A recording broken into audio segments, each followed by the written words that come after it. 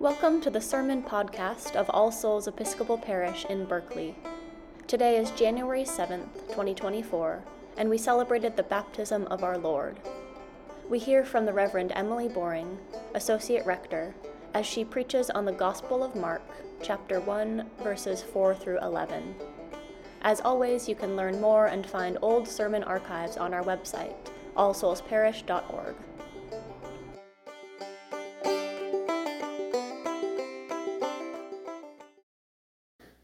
One of my fondest childhood memories is the weekend I got baptized.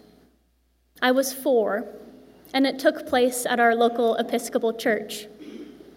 Family came from out of town, grandparents, godparents, aunts, uncles, cousins, and the whole weekend felt like a great celebration. There was laughter and singing, and the grown-ups told stories about their own baptisms. There's a picture of me and 2 god-sisters licking giant cones of rainbow sherbet, just waiting to drip all over my white dress. The best part was the baptism itself. On Sunday morning, in the middle of church, in my clothes, I got to go swimming. The font was huge, octagonal, many feet taller than me. I'd been told the Holy Spirit lived in there. For weeks, I walked by on my tiptoes, trying to catch a glimpse. When the time came, I climbed up the ladder, held my breath, and slid into the water. I shivered, delightfully chilly. I felt awake and alive. I still remember the chant of the congregation as I resurfaced, the cool flow of water as the priest poured cupfuls over my head. After the service, I had just one question. Mama, can I get baptized again next year? Why is this memory so strong? What has kept it alive in my heart and my body all these years later? It was a kind of spiritual moment that I've only glimpsed a few other times in my lifetime. A moment that's both simple and whole. I was young. I hadn't yet evolved the voices of self-doubt, critique, shame, or loneliness that later convince us we don't deserve love or belonging. With water and prayer and music, a community of people named my belovedness and held it out for me to see, and I believed them. For a moment through their gaze, I saw myself as God sees me. I really felt the intimate presence of God. What would it look like to live as though you knew you are beloved? What would it mean to behold yourself through the gaze of a creator, a gaze of softness, compassion, and love? What gets in the way of us doing that? What are those voices of guilt, loneliness, shame, suffering that make you forget that you are beloved, that God is with not just humanity in general, but with you? These are questions I've been asking lately on this other side of Christmas. For the past season, we've been surrounded by reminders of God's intimate coming. We celebrated the birth of Emmanuel, God with us, with candlelight, feasting, and song. Now, we're in January. I don't know about you, but for me, this time of year feels raw and barren. I'm tired. In Advent, the darkness felt fertile, expectant. Now it's still dark, still gray, and we're waiting for what? A new year stretches open full of possibility, but also bringing expectations, unknowns, and fear. It's a time when I feel very far away from the child swimming in the font of love. How do we carry our awareness of God through these barren, harder seasons? What kinds of stories and symbols help us move through these times with courage, strength, and the difficult but most important part, self-compassion and self-love? Today's gospel, the baptism of Jesus, is one of the stories we have to draw on. And I'd argue that Mark's account of Jesus' baptism arises from some of the same questions I've raised today. When reading scripture, I like to imagine each text as a response to a living inquiry. The writer or their community wondered something, needed something, sought to convey something. It's our job as readers to work backwards, to use the clues of the text to investigate and explore what that driving question might have been. And I don't think this passage raises the questions we usually think of, questions of Christology, Trinitarian theology, or ritual practice. If baptism is for the forgiveness of sins, why did Jesus need to be baptized? Does the voice that calls Jesus Son and Beloved simply announce what has always been true, or does it change Jesus somehow? And when we baptize, is the most important thing the water, the Holy Spirit, or both? I think we can find in Mark's passage a much simpler, more familiar and human question. A question about the nature of God's intimate presence among us. Like all gospel writers, Mark was concerned with testifying to the life of Jesus of Nazareth and the effect of that life on the community of people who witnessed and followed. Christianity was new, tenuous, risky. The presence of Jesus was followed by a period of real absence, persecution, and doubt. How do we remember the times when we felt God close among us? How do we share these stories with others so they can feel it too?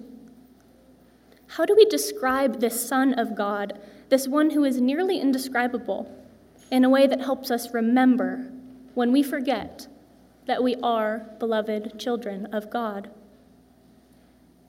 I think Mark is offering just such a story, and his description of Jesus here at this moment of baptism gives us a glimpse of the Son of God that we can carry with us, helping us remember who we are. First, notice how this scene draws our attention immediately to what is physical. At the start of the gospel, we get a brief announcement, the beginning of the good news of Jesus the Messiah, and then a quote from Isaiah. We start big, zoom in, and before we know it, proclamation and prophecy have pointed us squarely to a person wearing camel hair, eating locusts and honey, and talking about sandals. This is a real place, a real river, real bodies moving through space and time and saying things. And then suddenly, amid this human landscape, the line between what's divine and what is earthly collapses for a minute. The heavens are torn apart, and what was up there, the Spirit, comes down here, descending like a dove. And the words that are spoken are gentle, tender, and loving. You are my Son, the Beloved. With you I am well pleased. This is a crucial moment in Mark's gospel. This voice from heaven announces Jesus' identity beyond question. From the very beginning, we as readers know what it will take most of the characters the whole gospel to realize. Jesus is the Son of God. But I think the quality of this naming is what's most important. Mark wants us to see that God is both cosmic and intimate. God made the heavens, as we heard today in Genesis, but God descends to earth to meet humans in a way that we can receive. And when God does this, God comes to us tenderly, as a parent to a child. Notice, too, that the title Son of God is not earned, but given. This is only the 11th verse of the gospel. Nothing has happened yet. Jesus hasn't survived the wilderness, healed anyone, taught parables, or performed any miracles. What did Jesus do? He showed up, and he walked into the water. And just like that, God names Jesus his son, calls him beloved, and expresses God's pleasure. Belovedness is a gift we begin with. All of our later life comes from and leads back to that.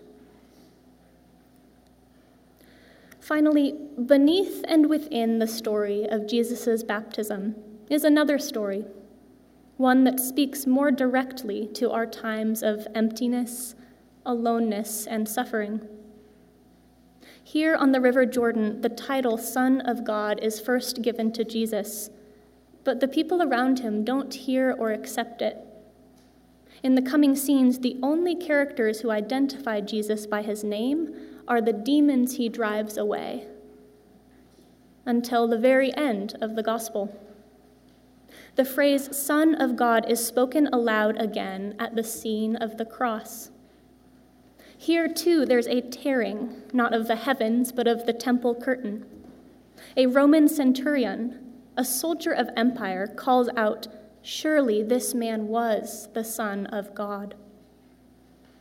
If Jesus' baptism is a celebration of God's presence, this is a moment of seeming absence. Jesus has just uttered his cry of desolation, my God, why have you forsaken me?" The name he uses for God here is Eloi, not the intimate Abba, Father, of earlier, but a more formal and distanced name. Jesus feels, as we do, the pain of aloneness, the sting of intimacy momentarily withdrawn. This is a cost of being human. There are moments when we feel God fully with us, and moments when we don't. We seek the moments of intimacy, we're restless for them, and we feel the distance more keenly because we know what it's like to be held. All of it, Mark shows us, is part of the story. The story that began with a baptism leads to the cross and goes on from there. The title Son of God endures through all of it, reminding us that this bond, this relation of love and intimacy, is always there. In a few moments, we will witness a baptism. Baptism is one of the tools we have as a human community to remember the truths that it's all too easy to forget. You are beloved. God sees and knows you. God wants you to behold yourself with tenderness, compassion, and grace. The waters of baptism become a symbol that links us back to our origin, the waters we came from, the truths we believed before our inner voices and the voices of the world got in the way. The waters wash away our sense of separation, bringing us together and bringing us back to ourselves. So to Julian, the child being baptized, and to the inner child in all of us, I'd offer these promises about the spiritual life you are entering.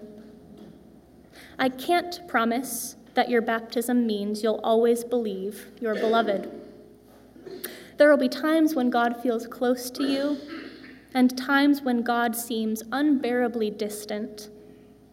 There will be times when you celebrate, and times when you suffer and mourn. But I can promise that through all of it, we'll be here to remind you. This is what we do for each other as human beings and as a church. When you can't see yourself through the gaze of a loving Creator, let us see for you. When you can't hold faith or hope that God is here, we'll hold faith and hope until you are ready again. This is what it means to enter beloved community. Welcome home.